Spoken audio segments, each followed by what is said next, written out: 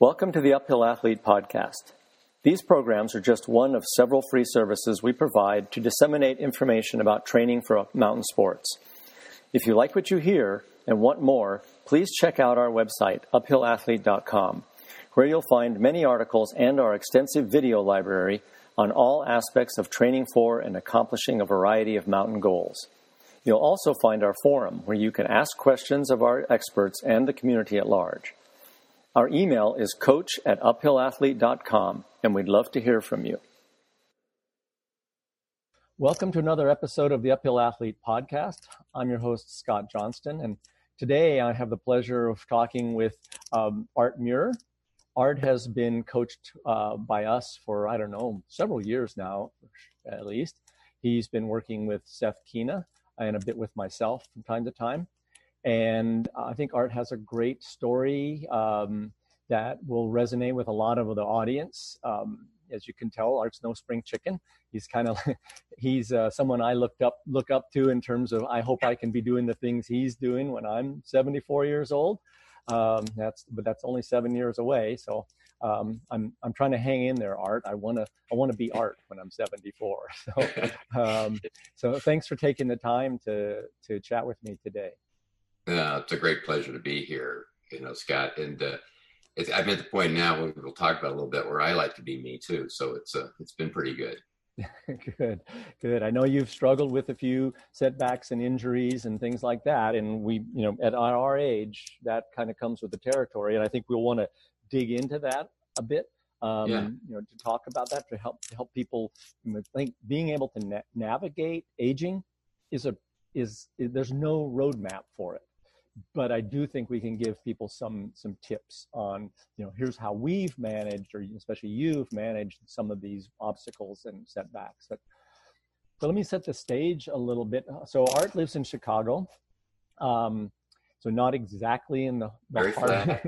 exactly, not exactly in the mountains, and but has managed to be really active over a large part of his adult life with mountain sports, especially mountaineering and ski mountaineering. And in fact, you were here in my neighborhood in the North Cascades last February, as I recall, doing a heli-assisted ski touring, right? Yeah. We had a great short trip. Who was your guide for that? We know it was North Cascades heli skiing, but who was the guide? Yeah, the person that I've now had the significant pleasure of working with, taking trips with for several years, and we can talk about that a little bit, how I kind of got there, is Tyler Reed, who runs an organization called Pacific Alpine Guides. And he does he leads backcountry ski tours all over the world.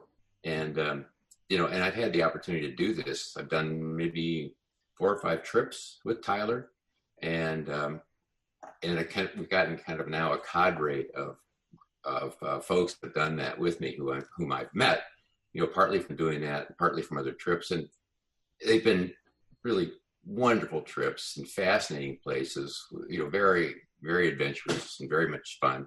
And I've been able to kind of build this cohort of friends that I now consider to be really good friends. And we're always planning the next trip. This year, of course, with COVID, has been a lot different. And it's made a big difference, and we don't have anything planned. But we're always looking forward to, as soon as we get done with one, we're looking forward to the next one. And so I'm not sure how long I can do it, but I'm not ready to quit yet. That's for sure. Well, he's been great. He's a wonderful guide. He's an IFMGA guide, and he's just a terrific person as well as being a fantastic guide. Yeah, well, we have some great guides that I know personally around here. So yeah, he fits that mold for sure. Well, I do want to say one thing about that, Scott. Sorry. So for people who haven't tried it, this is skiing on the east side of the Cascades with North Cascades heli ski, I think is the name. I can't remember the exact name, but that's close enough. You can find it.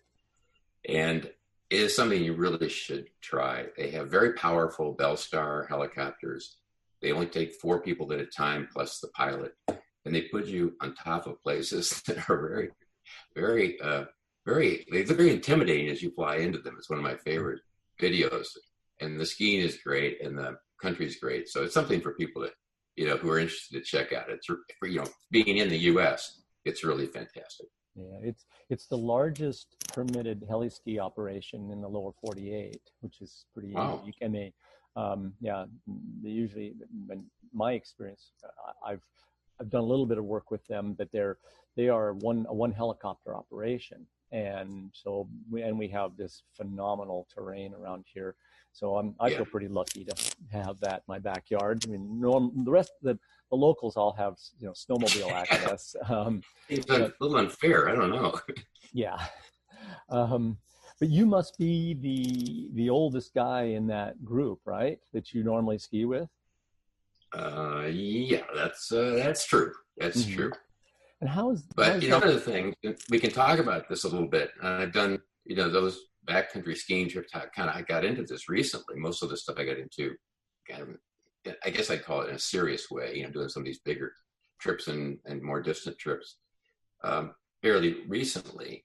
But not only there, but in some of the climbing trips I've had the pleasure and the privilege of participating in, people have been just fantastic, in kind of welcoming me into the group, being solicitous, being sympathetic and understanding when it comes to kind of, expectations.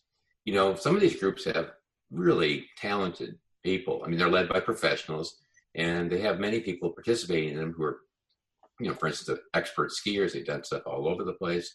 Expert climbers have done a lot of things.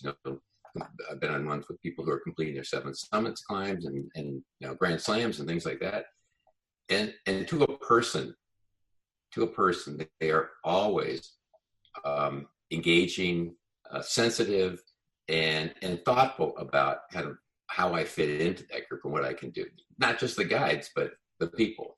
So, it's a great experience. And I think in some ways, I bring a different kind of perspective sometimes to the group. And I think that's also enjoyable for other people. Oh, definitely. I mean, age has its cost, but it also brings certain benefits of wisdom. I mean, there's certainly that age-old saying, like, I wish I knew all this stuff when I was 30 years old. You bet. And so I'm sure that my experience has been very much the same with the mountain community that I've been involved with my entire life. I've been very lucky, when I was a kid, to be, having been sort of taken up with some older mentor types that helped me along, and kind of kept me from killing myself, in fact. And I was, but I always found the group that this community be pretty embracing, and there's obviously the odd jerk out there, and but I think the community is very welcoming and very willing to kind of help and reach out and show somebody else the ropes, or in your case, say, okay, look at, like you've mentioned this to me before, that maybe you sit out a lap when you're doing, some ski touring. It's like, okay, I'm gonna sit here and have a snack and wait for you guys after this run. We'll catch back up.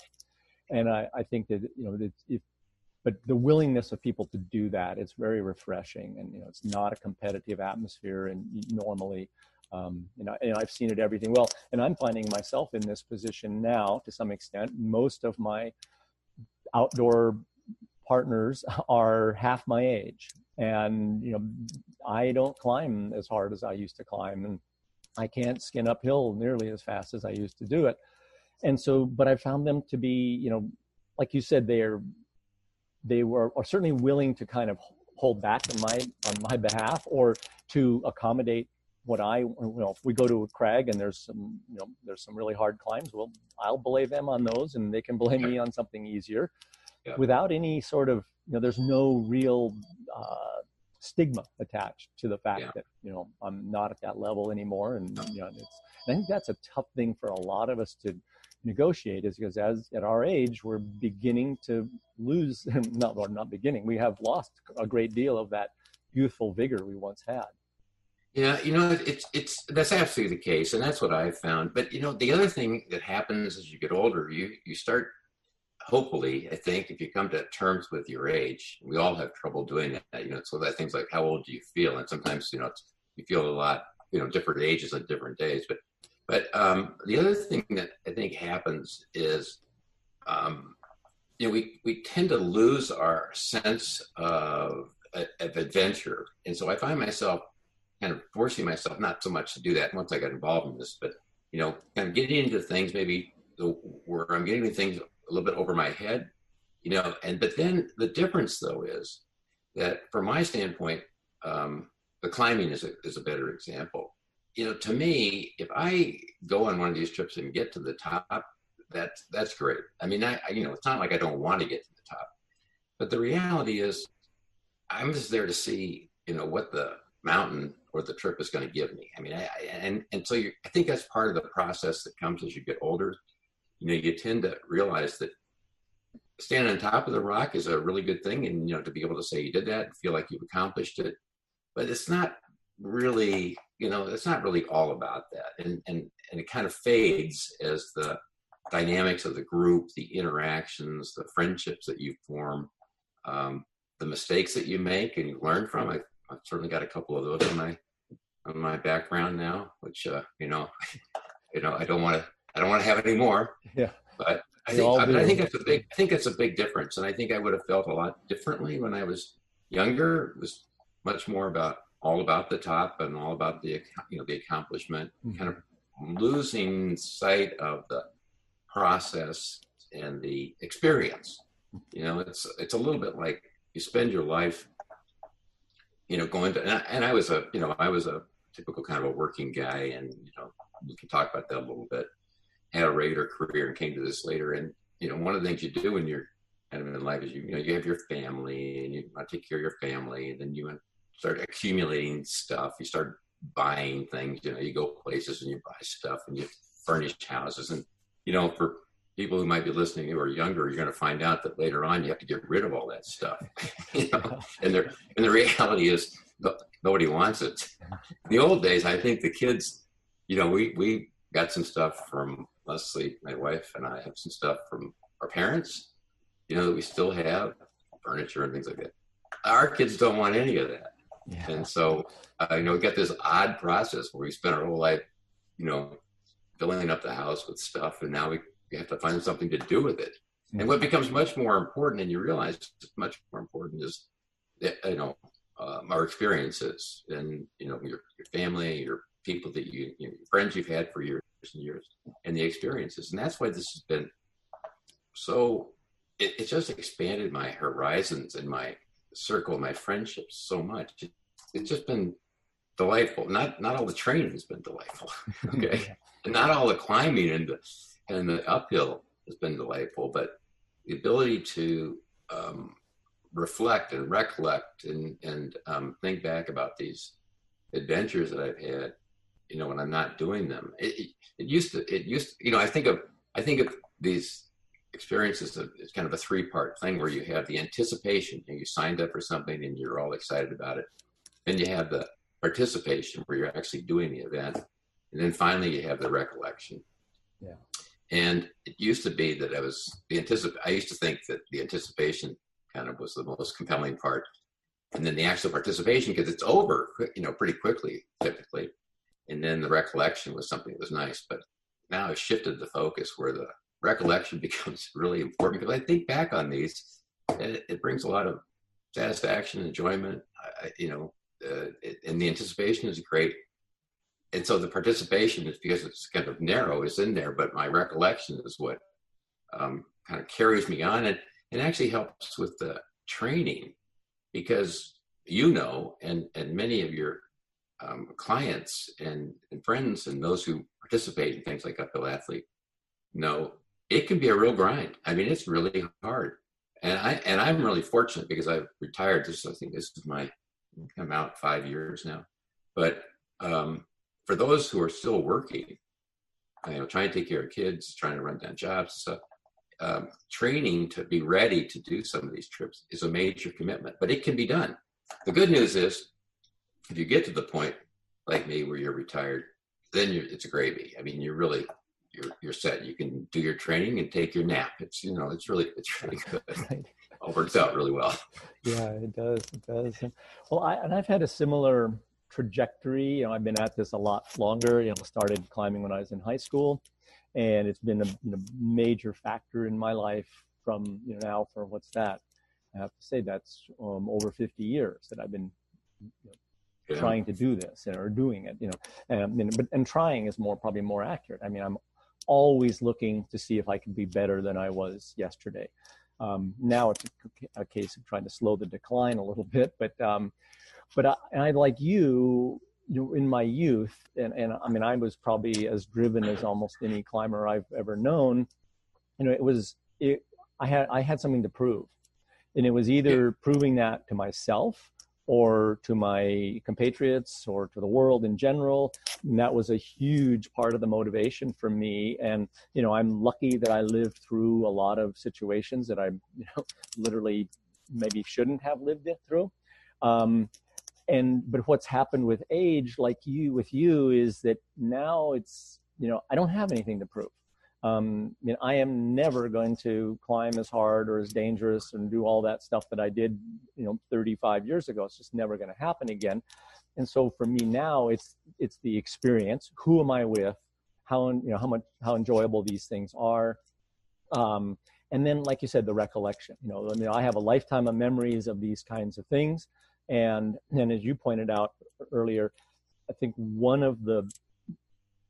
you have an incredible bond with people that you have been through some of these type of adverse situations. I mean, if you've had to sit on a chopped out ledge on an icy mountain overnight with no bivy gear with a person, you become joined at the hip with that person for life. I mean, you've lived through something that brings you very, very close. I'm sure I have no experience with this, but I wouldn't be surprised if it's pretty similar to what it's like to live through combat with a person. And so I think that depth of connection is something that we often struggle to find in our everyday life, because things are so fast paced, and it's so easy for us to just move on to the next thing. And when we get out in the mountains and we're no longer dictating the schedule, the weather, we're not calling the shots anymore. We're there at the mercy of those mountains, and it's a matter of, are we prepared to handle what the mountain is throwing at us? And so I found that, certainly I learned all this I didn't know this when I was 25 years old, that's for sure. But I have figured it out over the years that's really what matters. When I meet friends of mine, the ones that are still alive, that have, a lot that I climbed with when I was in my 20s and 30s, it's a very rewarding, it's like a family reunion over again. I'm sure you have similar experiences with folks you've been on these trips with. Yeah, it's almost, and I haven't, fortunately I haven't had to spend a night on a ledge without it feeling, no, I haven't had to do that. I can probably read about that as opposed to having, experienced it. But I have had some experiences that I know exactly what you're talking about. And it's just really, it's this powerful internal bond, that you create with people. And then when you reconnect with them, it's this very warm kind of embracing, reconnection. And that's why this group, there's always new people on these trips, and it's always fun. And they tend to be, you always kind of wonder, they almost always turn out to be good people. But then this core of folks that I know now, we've become really close because of this. Yeah. And I think that's, it's when you're young, you just don't kind of realize it. When you're my age, the other thing that starts to happen is you start to lose friends. Now, I don't lose friends because they're climbing or skiing.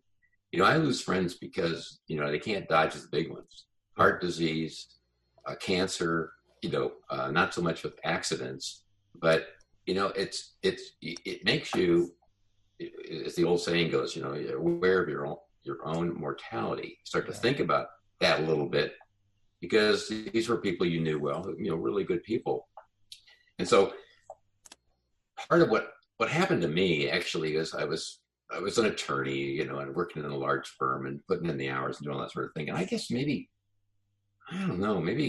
7 or 8 years ago, a little bit before I retired, I just decided that, I'd been sitting in the chair a lot.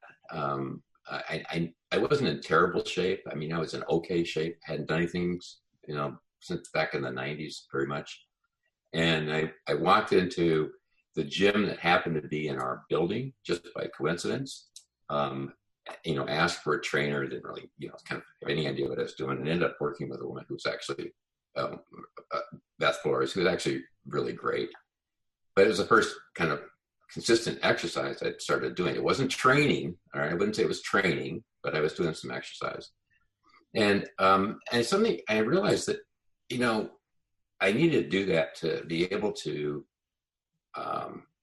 live my life in a way that was not filled with, just aches and pains and the inability to do things. And it was becoming a limiter. I felt like it was becoming a limiter, and I wanted to do some more things.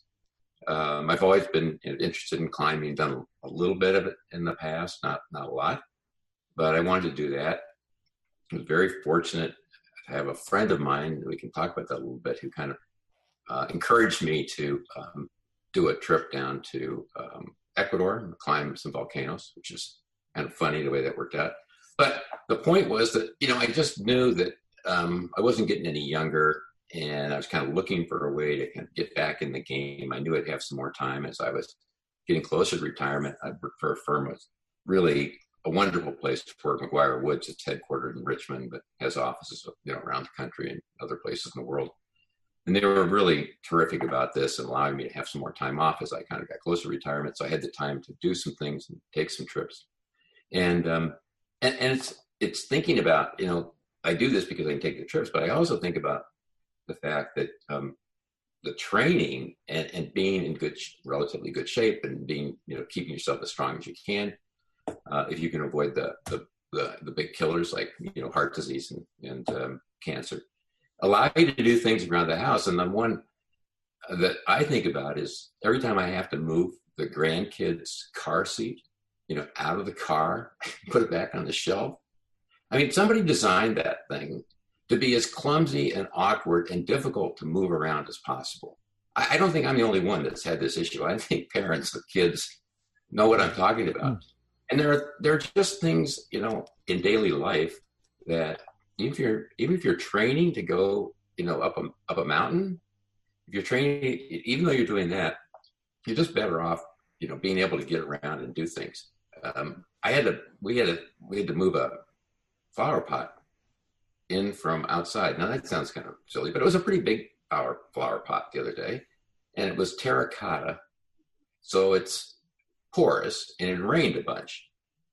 So it was empty. I picked this thing up. I was going to carry it in the garage. It weighs like 40 pounds or something like that. I can't remember, but trying to carry that thing out in front of you, that was not easy. So it's been tremendously advantageous in just kind of, for me, and I think it would be for other people, to, kind of what I can do, how I feel, that feeling when you're feeling good as opposed to feeling, I don't know, tired, you haven't had enough exercise, your body isn't working very well. So it's been terrific for that, not just because it opens chapters, but because it allows me to live my life on a daily basis in a more enjoyable way. Yeah, I couldn't agree more. I mean, like I mentioned earlier, I mean, in my youth, it was all about high performance. How fast could I run? How hard could I climb? How quickly could I get up and down these mountains and all that sort of thing? And now, while I still love those types of things, it's shifted much more to, how can I keep at least a foot in that door and keep doing those kinds of things, and even at a reduced level. I've said this, I think, in public quite a few times. I don't train anymore. I mean, when I was young, I trained, and I trained really hard for a lot of years. Now I'm much more of an exerciser, and that's to fit into, my life structure and all that. And, I've got enough experience to I can manage my exercise level as if it were training, but it's not. I mean, I don't write out a training plan for myself anymore, that kind of stuff. But, I think part of it was from being in a highly structured programs for a good chunk of my life where training was, such a key thing. It's like, okay, I don't have the energy for that anymore. I did that for 20 years. But I agree with you completely. And I think this is a great message that, as we age and our shift becomes, shifts from, our mentality shifts from high performance to just, keeping you keeping moving, getting up out of the bed every day and not going, oh my God, what's happening today? It doesn't work, and what am I dealing with? And then that's almost inevitable. Something's going to be out of whack most of the time. But this, having this consistent program, and I think you and I have enough history now that this was a little bit of a struggle for you when we first got started. And I said, hey, Art, you've told me what you want to do, which when you came to us was, I want to climb Mount Everest. And I said, well, then here's how you need to go about that. And I think you were a little taken aback by a couple of those conversations. We had a couple of come to Jesus conversations about that stuff. Yeah, that's exactly right. And I remember them very well. And I still have the emails. We had conversations and emails. And what I came from it from the other perspective, right? I hadn't really done very much of this. Again, I had some experiences where I'd done kind of a trek to Everest Base Camp on the north side back in 1990. That was an expedition led by Jim Whittaker. And I saw, but the reason I got into that was I was at work and I saw this article in the New York Times that said they were taking trekkers if you made a contribution. I think it was like contributing $10,000 to the expedition, which was pretty clever on Whittaker's part. They would bring you along, and there was a big group of, turned out to be fabulous people, really interesting people who did this trek.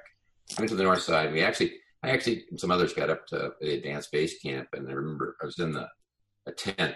The wind was blowing and howling, and Whittaker was in there. Jim Whittaker was in there, and he was with two guys, Robert Link and Jeff Gall from Aspen, I think, giving them instructions. And what had happened is that was supposed to be international peace climbing. He's going to have a Chinese climber, a Russian climber, and an American climber go in teams of 3. But the Berlin Wall came down, and he turned it into kind of a clean up Everest. So Jim Whittaker was a guy that promoted the idea originally, kind of associated with Earth Day back then, of cleaning up the mountain. So that was a wonderful experience, and I ended up going with a couple of guys I met the next year to Denali. But then I hadn't done anything really at all until I started to kind of come to this stuff later on. And one of the things that happened was I jumped into this with a lot of enthusiasm, and I've been doing some exercise with some trainers, some of whom really are very talented, but the program and the difference, and I think it's important to talk about this, the way that Uphill Athlete works and your training program works. In there, what you were doing is I was going into a gym, basically a facility with trainers who were particularly well adapted to training real high level athletes. They were high school, college, and many professional athletes here in Chicago, Chicago Bears and other mostly football players, but they had a few baseball players, who were on different major league teams, a lot of high school kids. And then they had some structure for people like me that were coming in. And they were really good. But the difference was that it was a couple hours a week. I don't know if I ever did 3 hours a week. I mean, 2 sessions a week. And so you go in, it was very intense. It was about, moving things around, lifting heavy things and, moving stuff around it. And these are very sophisticated guys. It's not like this is just some, big box gym where they really necessarily know what they're doing. These are very accomplished trainers with very accomplished athletes. And what I found was I was hurt all the time. My body just couldn't take that kind of intense effort. I mean, I was kind of, I guess, physically or mentally willing to try it, but things they just don't connect the same way they do. Stuff is stiffer and it's thinner and it's just not as, it's not as protected as it was. So when I came to Uphill Athlete, and what had happened is Steve was working with one of the guys that I had become a friend of, Wolf Riley, because Wolf was training to do the Eiger. And so Steve was developing a program with Wolf. And so we were talking about that. And I actually bought the book independently, Training for New Alpinism. And this was starting to resonate with me, kind of understanding kind of process and thinking about the program and how you have to have a process and then be persistent and that leads to progress. Anyway, I came and I remember that, we had a conversation and you kind of talked about this, and I was just stunned that you took me on as a client. Frankly, I'll be quite honest. I mean, you had real fish to fry, and here you were, messing around with the small fish. And so I started doing this, and I remember we started the program, and I then wrote to you and talked about how I wanted to play some golf, work this in, how that's working with it. I wanted to play platform tennis, which is one of the things we do here in the Midwest to get outside. And you wrote back, and you basically said, look, you don't get it, okay? You don't get it. At your age, you can't do this program and do all these other things. It just doesn't, your body just isn't going to let you do it. You won't be ready. I mean, that's really what you said. And yeah.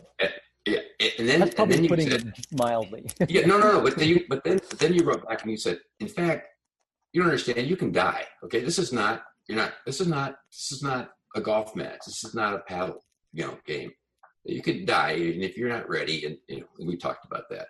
And so I got the message. I actually, stopped doing that and focus on the training.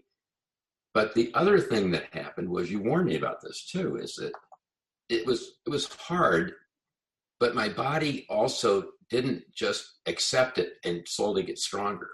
I think as you described it, you're going to feel like you have the flu. Remember, you're going to feel sick. And so when you start to put these big influences in this stress on your body, it isn't just that you need rest to let the muscles and all the rest of the parts, we're really complicated, let everything recover. It's your body's going to have some inflammation and, other types of things which I didn't understand. But I do remember I didn't feel very, very good. And I was tired, and it took, a long time to work through that. And so there are times when you kind of wonder, about how you're doing. And it's the stair-step approach where you kind of move up and then you kind of fall back. But, the thing about it, Scott, is that now that we've done this for 2.5 years, I think, or something, somewhere along that line, and I've had some, major relapses too along the way and other kinds of things. But now what happens is, working with Seth Keenan more than directly with you, we have a challenging program, one that I think is, that I really like. There's plenty of intensity there, not too much, but I don't fall apart the way I used to. My body doesn't react the same way. I've had some issues and things go wrong, but that general kind of malaise and that flu. The point is, though, that it took a while to get there. So if you start when you're, 72 or whatever I was at the time, it's going to take you longer than if you start when you're 62, or if you start when you're 52. You're still going to get there, but you have to be realistic about how long it's going to take and what you can achieve. And it hasn't been, this hasn't been without some setbacks along the way, which is, something people have to be prepared for. That's just the way life is. That's just the way our bodies work. Yeah, and having coached everything from people in our generation, our age, all the way down to juniors. I've coached. I think people know some of my background. I mean, I coached a very successful junior program for a number of years with cross-country skiers, where we actually put a number of kids who went on to ski in the Olympics and perform really high at a very high level in the World Cup. And so I've had that experience, kind of the whole gamut of age. And I can say that, it's incredibly gratifying to work with these kids, because you feel like you must be the smartest coach in the world because they adapt so quickly. Yeah. And you're just thinking, oh man, I know all this stuff and I'm just incredible, because, they go from being these, lumps of flesh to these incredible athletes in just no time at all. They make, you can see the changes from almost day to day or week to week. Anyway, I think that what I learned, the bulk of my personal experience had been when I was young, and I saw how quickly I adapted to the training, and then working with, dozens and dozens of kids over 7 or 8 years, I saw how that quickly that works.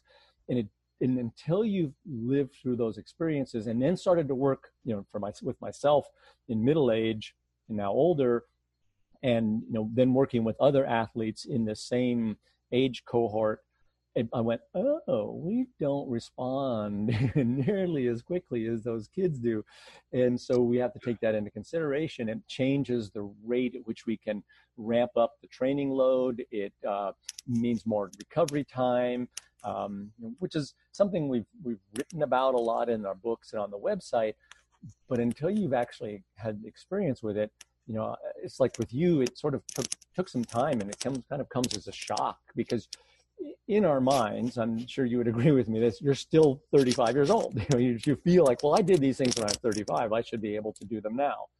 And it's hard to reckon with the fact that, okay, you maybe think you're 35 years old, but now, the metabolic processes are slightly different. Mitochondria isn't as efficient as it once was.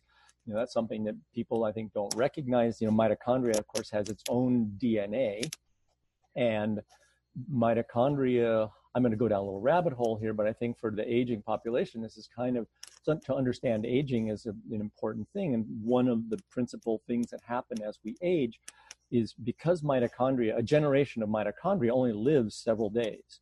And so it's a new generation is coming along, every few days, and they're, the chromosomes are splitting and replicating and all that. And with them, with each one of those generations, it's possible that you're passing on some kind of defective DNA, and so these defects can become multiplied over all the years that we're alive, so that mitochondria that you have now are not capable of producing the energy that they were 30 some years ago, because now the mitochondria, the DNA is slightly defective, and of course in severe cases, what they call mitochondrial disorder, it can become extremely life-threatening even. But even just a normal person aging, that's one of the reasons we don't have the energy we do. It's one of the reasons we get wrinkles, because the mitochondria are they're in every single cell in our body, and they're providing the energy that keeps these cells alive. And until you've experienced it firsthand, it's kind of hard to really understand that and come to grips with it. But I think it's, this is kind of why I'm enjoying trying to figure out how to navigate this whole aging thing and still remain, pretty active for someone else, and you too, but as active as you, I think, most certainly you're way more, you're in the top 1 percentile, I'm sure, of 74-year-olds in terms of activity level. Well, it's so interesting. It's true. I look in the mirror and I sometimes wonder who this guy is. Looking back, who this old guy is looking back at me. We can't do much about, our face. Especially, I grew up in Colorado. I was outside a lot before we knew, you got to be careful about that sort of thing. But here's the thing that's really on the flip side of that is, it's actually, I'm still stunned by this. But given the time and the right stimulus, our bodies, even for an old guy like me, will respond. That is actually incredible. All right, it's amazing that we evolved, to live until our teeth wore out, and we starved to death. But I don't know, 25, 30 years at the most, and here we are, 2-3 times that age expectancy, still vibrant and able to do things. And I'm not alone. I'm no special person. I wasn't an athlete. I did sports through high school, but went to college and didn't do anything, which I regret, not having at least tried it, and not having done things before. There are people who are just special. They're just special athletically. But most people are like me. If you can avoid debilitating diseases and, put in the work, take care of yourself, eat decently. And I'm not a great eater. If I can get rid of cookies and ice cream, I'd be a lot healthier. I'll tell you that.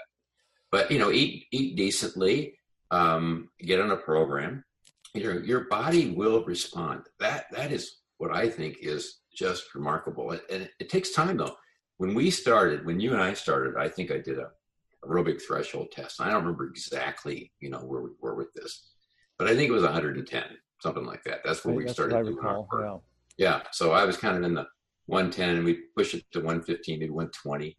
And over time, that's moved up. And so Seth and I now work with my aerobic threshold at 130. And, that's nothing compared to somebody who's 45, or 25 or 35 and what theirs are. But it gives me a huge the improved capability when I'm trying to move up a mountain or backcountry ski or even ski at a resort. I mean, I like skiing at a resort, but I found that, one of the things I found is that I feel like sometimes it's a merry-go-round. You ride the lift up, you ski all the way down. You ride the lift up, you ski all the way down. It used to be, it'd take some breathers and take some rest stops and stuff. So backcountry skiing is so wonderful because of the rhythm. There's that rhythm you have of, the long ascent, 58 minutes up and 2 minutes down or something like that. Mm-hmm. But there's still a rhythm to it that allows you to kind of move through the wilderness and appreciate it and think about it, because we live in I live in a community with thousands and millions of other people here in a suburb of Chicago. And being outside, the opportunity to see that and kind of reconnect with the world is really special. And that's what training gives me. And it's true for others. Like I said, I'm not alone and it works. I think that's what's so great. And I think the other thing too is that,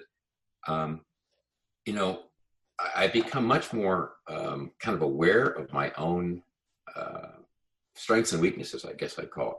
And one of the things that the program has done is, the aches and pains don't go away. The things that happen, as I've had an IT band issue that's really a limiting factor, and we worked really hard on that. I thought I was past it. It was actually a few weeks ago. I was actually running. I don't mean jogging. I mean running, and then it flared up again. So the ability to just for somebody my age to be outside and actually running was really special. I have to tell you, that was really special.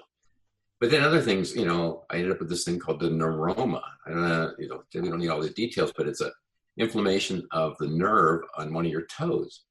And it's really a drag because it's like Chinese water torture. And it kind of builds up over time and becomes really uncomfortable when you're doing something like hiking or skiing.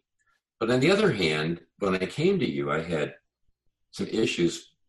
For instance, I had a really sore ankle. I think it was some arthritis maybe in one of the ankles.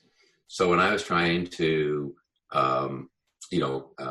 climbing, and I'm working with crampons and trying to, you're doing, canard, kind of that duck step up a thing where you have to bend the ankles.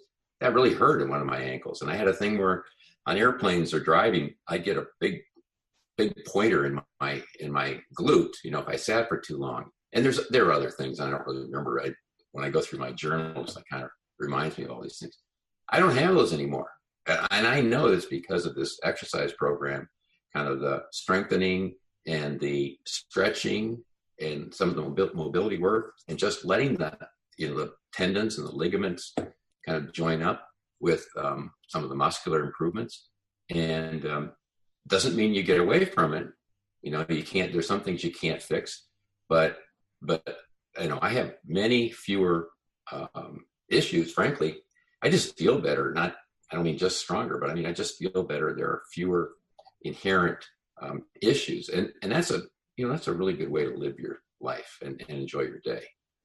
It sure is. And I think that, first I want to point out that, you are quite typical. I mean, not with your age. I would say you're probably, on the upper end of the spectrum of the folks that we coach. But one of the points you made earlier is, I'm not special. I've never been a big athlete, and probably don't have any special genetic gifts. And I think one of the misconceptions that's out there is that uphill athlete is for elite athletes. And I can tell you that less than 5% of the people that we work with, I would consider elite or professional.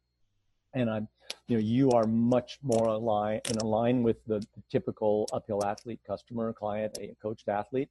And I think that, what we have really tried to do with the books and the website and everything else is to show people, okay, yes, you may not, you might be 60 years old, or you may not have been a lifetime athlete, and you may have, kind of crappy genetics. We don't know.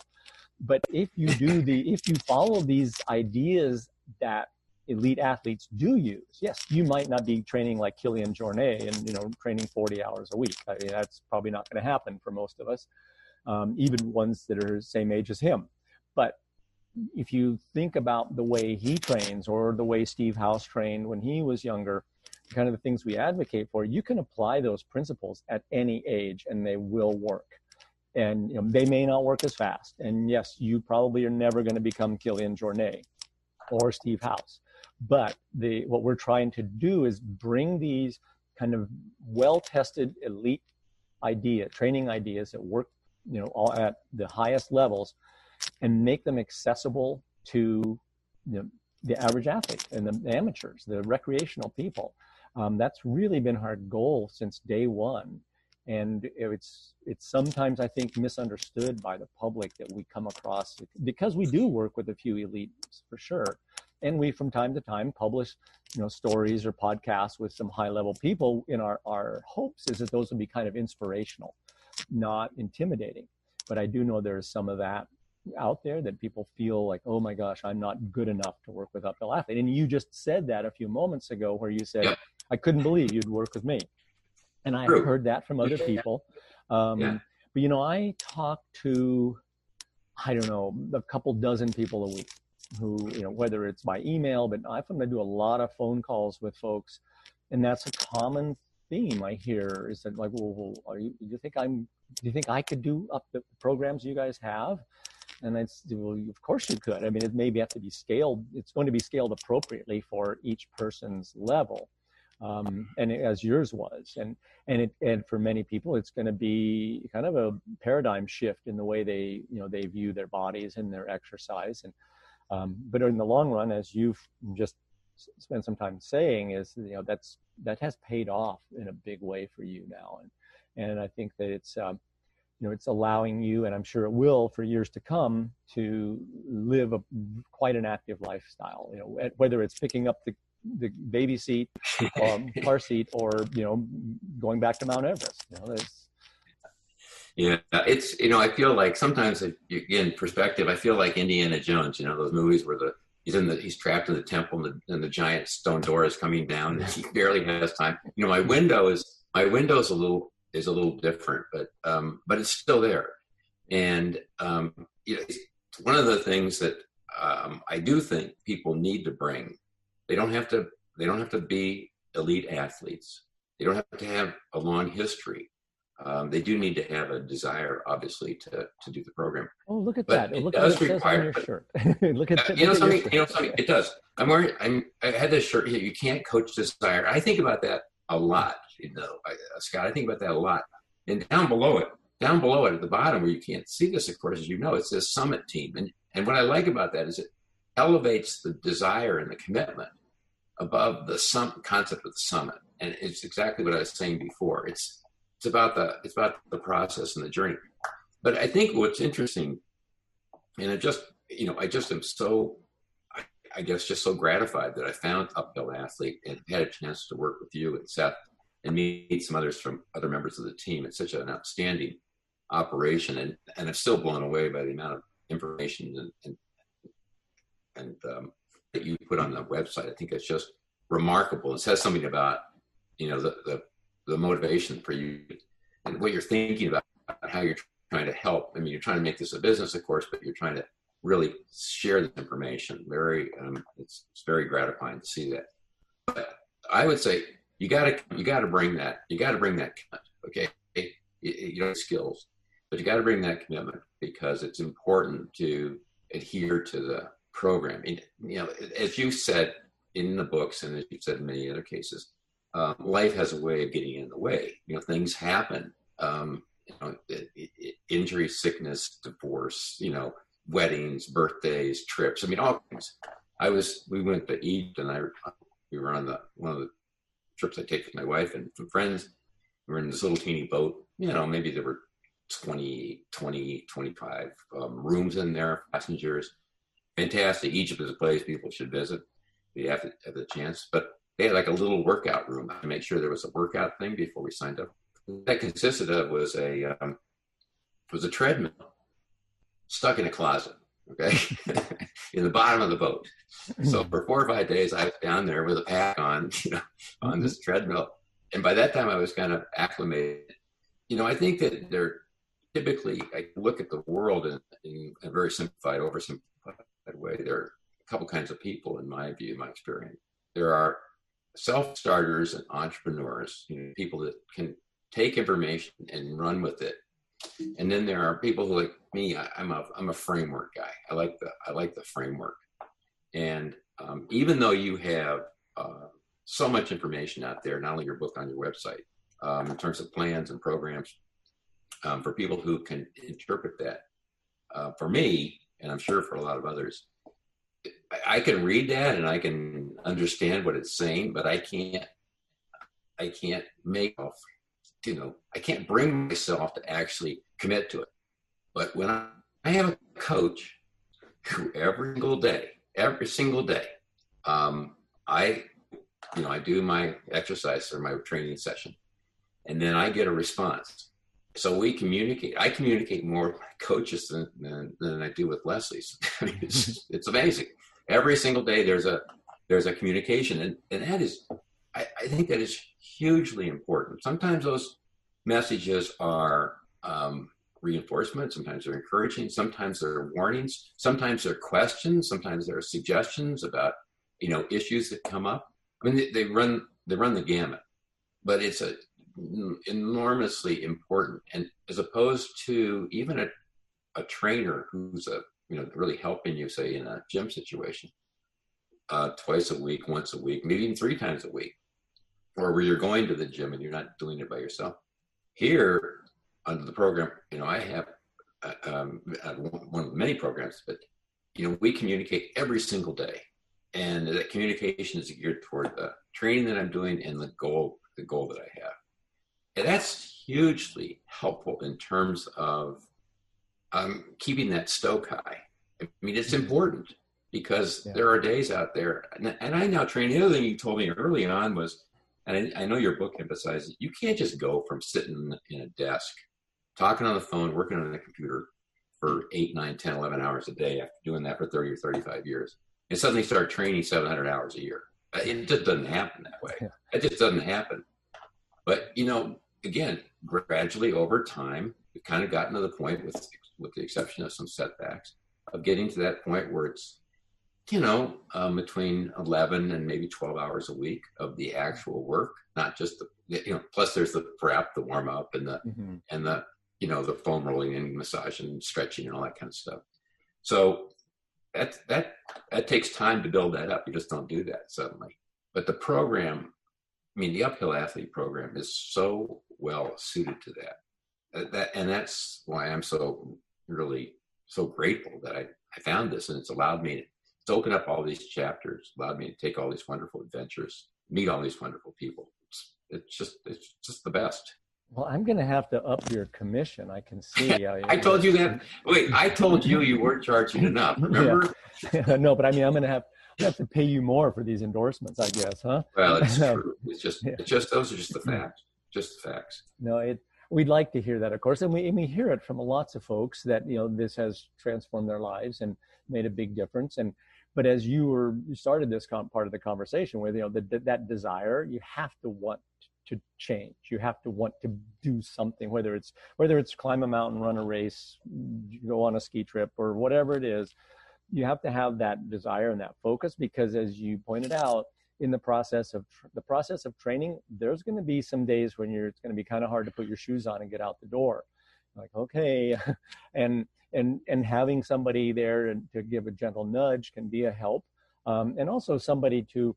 There's going to be some days when maybe you shouldn't put your shoes on and get out the door, and you should be, and it's nice to have a sounding board, kind of an objective outside observer who's going to say, yeah, Art, based on what I'm seeing for the last couple of days in your training log, I think maybe we should have a day off today.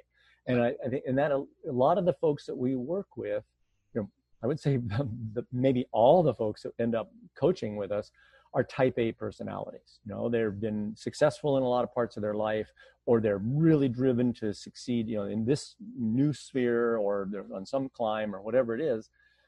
And those people don't need a kick in the butt to get out the door in general. It's very rare that we have to, motivate people to do that.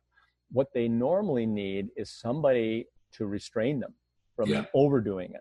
And then, and with these type A people, if something's written down in a training program for them, and they see, okay, it's Tuesday, I'm supposed to go do these intervals or whatever it is, they will feel guilty. So even if they warm up, they don't feel very good, they think, okay, I'm supposed to do this, so I'm going to go through with it. When in fact, what they should be doing is going, and what a coach will help them do is go, no, you're not doing that today. And so the coach can kind of absolve you of that guilt that a normal type A person will feel it because they're not complying with the instructions. And, I try to emphasize this many times over. I don't think I can say it enough because we see this routinely. We are not machines, and we are not, every day is not going to be the same. And especially as we get older, it's, more account has to be taken of that. I mean, with these kids, like I was talking about a little while ago, and when they're 18 or 19, you can just throw anything at them because they're going to bounce right back. Maybe they'll be a little tired one day, but the next day, boom, they're right there again. And adults, and especially older adults, it's not the same thing. And so I think it's really important for people to keep that in mind. And I'll be doing a podcast on this in the next few days with one of our coaches, Sam Naney, who about this exact thing, where we're going to talk about how important it is to not become a slave to the program, to the plan. And I think that I really want to drive that home because it's something that we hear from people. It can result in some terrible outcomes of injury and overtraining and that kind of stuff. But so that's something that certainly, Seth can help you navigate from day to day. Yeah. But it's also something that we've tried to impart in the books and on the website is how to monitor and control that training so that you don't end up in the ditch with, all four tires flat. And because that's, once you're there, it can be pretty hard to get restarted. Yeah, but it's true. And I made that mistake. I made that mistake with you. And again, I hadn't done any exercise for a long time. And I remember one of the things we were doing were walk jog intervals. Mm-hmm. And I was out in an area here. It was the summer. It was a really nice day. And I was kind of going along and I was doing my walking. I can't remember if it was a 3 minute, 2 minute, or 2 minute, 4 minute, whatever. It doesn't really matter. So I wasn't really running. I was walking and then jogging, and I think we were trying to get my heart rate at some point. So it wasn't, it wasn't like I was sprinting or anything like that. Yeah. And my knee started to hurt, and it hurt. I mean, it was like, something down there, and this was just pure stupidity on my part. I just kept going to do the session, the 45 minutes or whatever it was. And it turned out it was an IT band issue, and people who've had that know what that's like, that little needle you get there in your knee. And that was really, really, really dumb because all I did was aggravate it more and take a long time to kind of recover. But on the other hand, what I like about the program and working with a coach is the other side of that is things like that are going to happen. You're going to have to recover, and the coach helps you adapt. But I've been like a lot of people my age, I've been through, some operations. I think I've had 3 arthroscopic procedures on my knees. I mean, they're not terrible, but they're not great. I've had both rotator cuff surgeries, and one of them I had last summer. So this was I had delayed it. So I have a comment on that, by the way. I delayed it, and I had it last at the end of July from a fabulous surgeon who did the work. He's done a lot of work on me. In fact, I think I put one of his kids through school, actually. Mark Bowen here. He's a wonderful, wonderful surgeon, orthopedic surgeon. Anyway, by the time he got in there, the rotator cuff is normally reattaching the supraspinatus tendon, back to the bone because it usually gets torn. Well, mine, it was gone and it retracted. It was gone. So they had to do kind of an interim thing with infraspinatus. But the point was it took a long time to rehab that. So I'm still actually rehabbing it. So it's been a year since I got out of the sling, and 3 times a week for roughly an hour to an hour and a half, I do. First it was regular physical therapy, then it was strength and conditioning stuff. But the point of this, and now it's really coming along. I mean, I'm starting to really do some stuff that, I don't feel the limitation of it like I did before, but it's been an entire year of that. That's a lot of sessions. But the point of this story is that Seth has helped me incorporate that into the schedule and work around that. So normally the schedule he would lay out wouldn't include that, but he knows I need to do that. So we talked about that. And we have the ability and the flexibility to work in different things to accommodate that. So that's really important. And the takeaway here is not only that the program is adaptable, but the other thing is when you get to be, I think it's probably true for maybe even your age, Scott, but certainly at my age. Whippersnapper like yeah. But the point is, don't put off getting things looked at and fixed. It sounds so silly. This neuroma, which is an inflammation of a small joint, a nerve cell at one small joint in the toe, is pretty common actually for older people, and it's really doggone uncomfortable if you have it. So I finally went in to see a guy, and I ended up with a cortisone shot with some metatarsal inserts in my shoes, and it's like much better. And I'm thinking to myself, why didn't I do this before? Why did I put this off? And so, that's the message I have is, get things looked at. Don't put them off. Get them taken care of. And if you do that in conjunction with the program, you're just going to have a much better quality of life in most cases. Oh, for sure. And as probably some people know, I've just had my second knee replacement. And so I'm definitely a big believer in that. My first knee replacement 7 years ago, I was really reluctant to go down that route because I thought it was be the end of whatever I could do. But I got to the point it was so bad that I couldn't climb, I couldn't ski, couldn't hike even. And it gave me I've had 7 incredible years since then of back to running. I'm running 30 miles a week and all that until this, of course, now I'm dealing with a new knee replacement. Right. But, right. had I waited, I wouldn't have had those 7 good years of being able to get back in the mountains, skiing, climbing, running, all that kind of stuff. And so I'm completely on board with you there. It's sort of like, an old car is going to need a lot more maintenance than a brand new one is. And, we need to spend almost as much time on the maintenance part as we do on the recreation part and the fun part. It's kind of shifted. I like to tell people I know it's like we're like helicopters now. For every hour in the air, there's 2 hours of maintenance.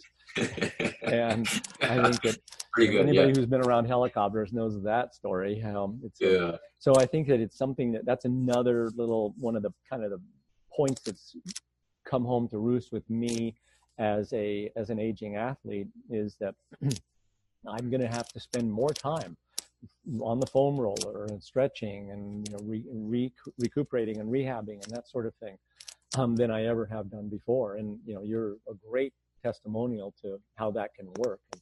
And like I said at the beginning, I'm hoping that in 7 years that I'm like Art. I'm out there doing this stuff. I really hope so. Well, the other thing I've discovered is a lot of people have gone through this.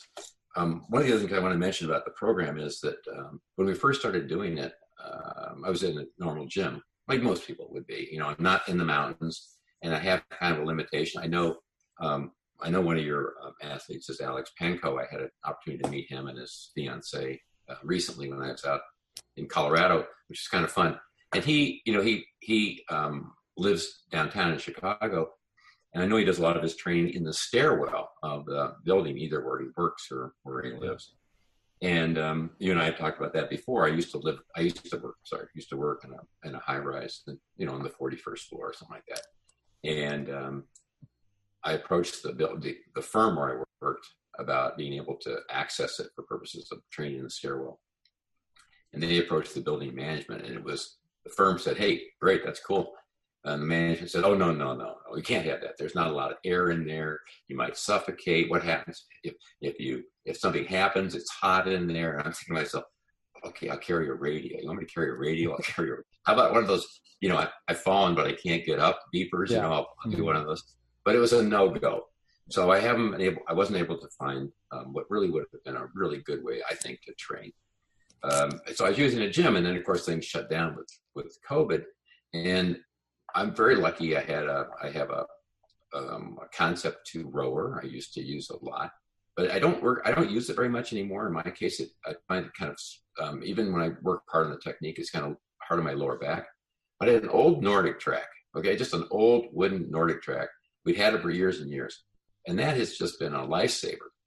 But other than that, most of the things that I had to do until recently, I actually got some barbell stuff, which Seth and I are having a little fun with. But most of the stuff I did all in my basement with a set of nested dumbbells, a step-up box that I built myself. I put a hook in the ceiling and hung a TRX strap from that, and then strung some parachute cord onto some weights, so I could do some shoulder stuff. But the point of this is, and I had some bands or something, but I needed very little to still do the program. That's now I did need the, a Nordic track or something, because the aerobic part is such a huge portion of it. But it could have been another, other kinds of aerobic equipment. So it's important that people understand you can do an awful lot. If you happen to be lucky enough to live in an area, Utah, New Mexico, Colorado, Washington, those places, you can do a lot of that work outside. But it doesn't take a lot. A lot of these things are body weight or minimal. I mean, if people have read your book and looked at your killer core routine, they know what I'm talking about. Okay. Yeah, it doesn't take a lot of equipment. Still can't do an L sit. Yeah. So that's important. It's not a equipment heavy program generally. No, it's more of a time heavy and a desire heavy. Yeah, that Nordic track, it's funny you mentioned that, because I'm sure there's a great number of people listening to this who don't remember Nordic tracks or never heard of them, but it was a very simple fitness device that kind of simulated cross-country skiing in some, in a fashion, after a fashion, I would say. But you can pick those things up for $10 at garage sales all over the place. They were very popular in the 80s and early 90s. And, now they're just sitting in people's garages and basements and collecting dust. And I've seen them a lot, Craigslist and and the same thing with some of these other exercise equipment. If you wait until February or March, there's going to be a lot of treadmills on Craigslist. Oh yeah. People get all excited in January. And I was actually thinking about trying to rent a stair climber, stick it in my garage. Mm-hmm. And, just because, again, it's hard to simulate that. But fortunately, the gym where I do belong, and they've done a really nice job of allowing people to come in a very limited capacity, has a stair climb machine. So I go there periodically when I need to do those step up. Those kind of weight, pack carry kinds of things. It's hard to simulate that. So I don't want to, leave the impression you don't need anything. But it's pretty minimal until you get fairly far down the road. But yeah, the Nordic track, there's a huge demand for things like that, and barbells, and it took me a long time to kind of get what I wanted. Seth and I are kind of doing a little bit of that, training too. And that's the coaches are really and I'm sure he's represented it. I know you are flexible about adapting the program to meet the needs of individuals. That's certainly been my case, and I can't imagine it would be different for anybody else. Yeah, because everybody's in different situation, and then, like I said before, where we don't work with very many really super high level athletes, I would say the bulk of the people that we work with are what I would call terrain challenged. They live in big cities. It's very flat, and they're really limited in what they have access to. And it does require a little bit of creativity and also some flexibility on the part of the athlete to say, okay, I can't get to the mountains, very often. But we can build in substitutes pretty easily for that kind of stuff. And as you're a testament to that, it's worked quite well for you. You've been able to, we can simulate Alex Panko, like you mentioned.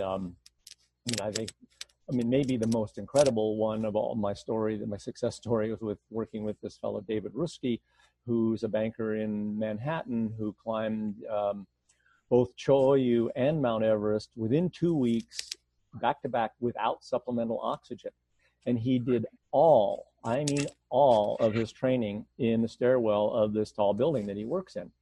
And he luckily had a great running background. It was easy to transition. He had a very high work capacity for that kind of stuff. But you can succeed even on something as challenging as, Mount Everest without oxygen. Not everybody's going to be able to pull that off, and he's an exception, but just shows you the range of possibilities if you're willing to tolerate it. The desire in him was extremely high, and he's used to training a lot because of his running background. But there were days where he put in 10,000 vertical feet in a stairwell.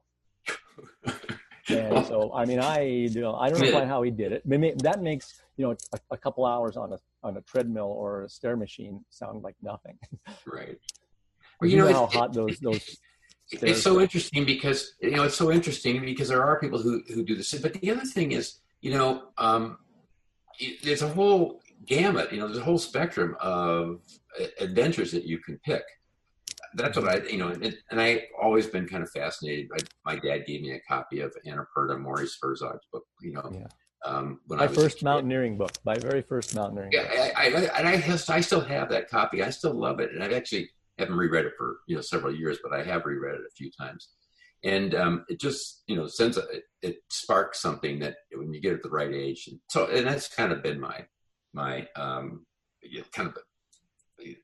my motivation, I guess, or my kind of love for the mountains and the adventures and things that people have done. But it doesn't have to be that. I did go back, I did go to Everest and try and climb it. But, I know that I can do other things. And one of the things I was looking at, just as an example, was there's a company out of England called Much Better Adventures. And I happened to run across them because we were doing a trip, just a couple's trip. Leslie and I and some friends have done some traveling to some cool places. We were in Morocco. Morocco, by the way, is a really, really great country to visit. It's interesting, and you don't have time to talk about it, but it's really well worth it. But I looked it up and I realized that there's the Atlas Mountains are nearby. We were going to be there, and I want to do some training and kind of not get out of touch with everything. And so I was searching on the web, and they had this group was sponsoring a climb Mount Toubkal, and it sounded really good. It was really cheap. I can't remember exactly what it was, but we did our tour. We ended up in Marrakesh. Everybody went home. The Much Better Adventure guys arranged for somebody to pick me up. A guy picks me up, takes me up to a little village called Imlil. There's some mules there to kind of carry up the supplies. We hike up. Very nice young guy, guide, really interesting guy, Mustafa. We hike up to this refugio. Get about 5 hours of sleep. This is in February. Get up. I brought my, crampons and, trekking poles and I think boots and stuff like that with me. We get up. We climb up to the top of Mount Toubkal. It's really cold and it's really windy. I remember that. It's February after all. And then we hike back down, have a nice lunch. I go back down to Imlil. Guy picks me up, and I'm back in Marrakesh in 28 hours or something like that. But it was I was able to do that because, I happened to see this, and I was, in a position to do it. It turned out to be a great adventure, and I met some interesting people. But I saw that another one they have this December. They're doing a trip across Costa Rica where you bike and hike and kayak, I think. I can't remember exactly what it is. And it's I can't remember if it's 160 miles or 140 miles. It doesn't really matter. One of the people I met on Mount Everest is a guy named Chad Gaston who lives in Costa Rica. I thought, this is going to be great. I can go down there. I could walk across and do this cool trip across Costa Rica and then go see Chad and his new baby and on the way home.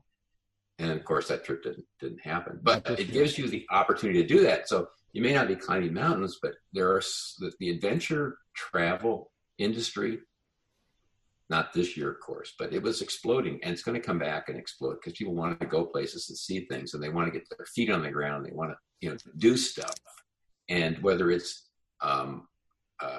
those beautiful hikes in Europe, which I've never done, in the Alps in Austria, Germany, one of our guides in Everest, Conan Bliss, leads those in the summertime for a company. He was talking about them, and they're terrific, and they require a little bit of conditioning. You get ready to do those and enjoy it as opposed to struggling.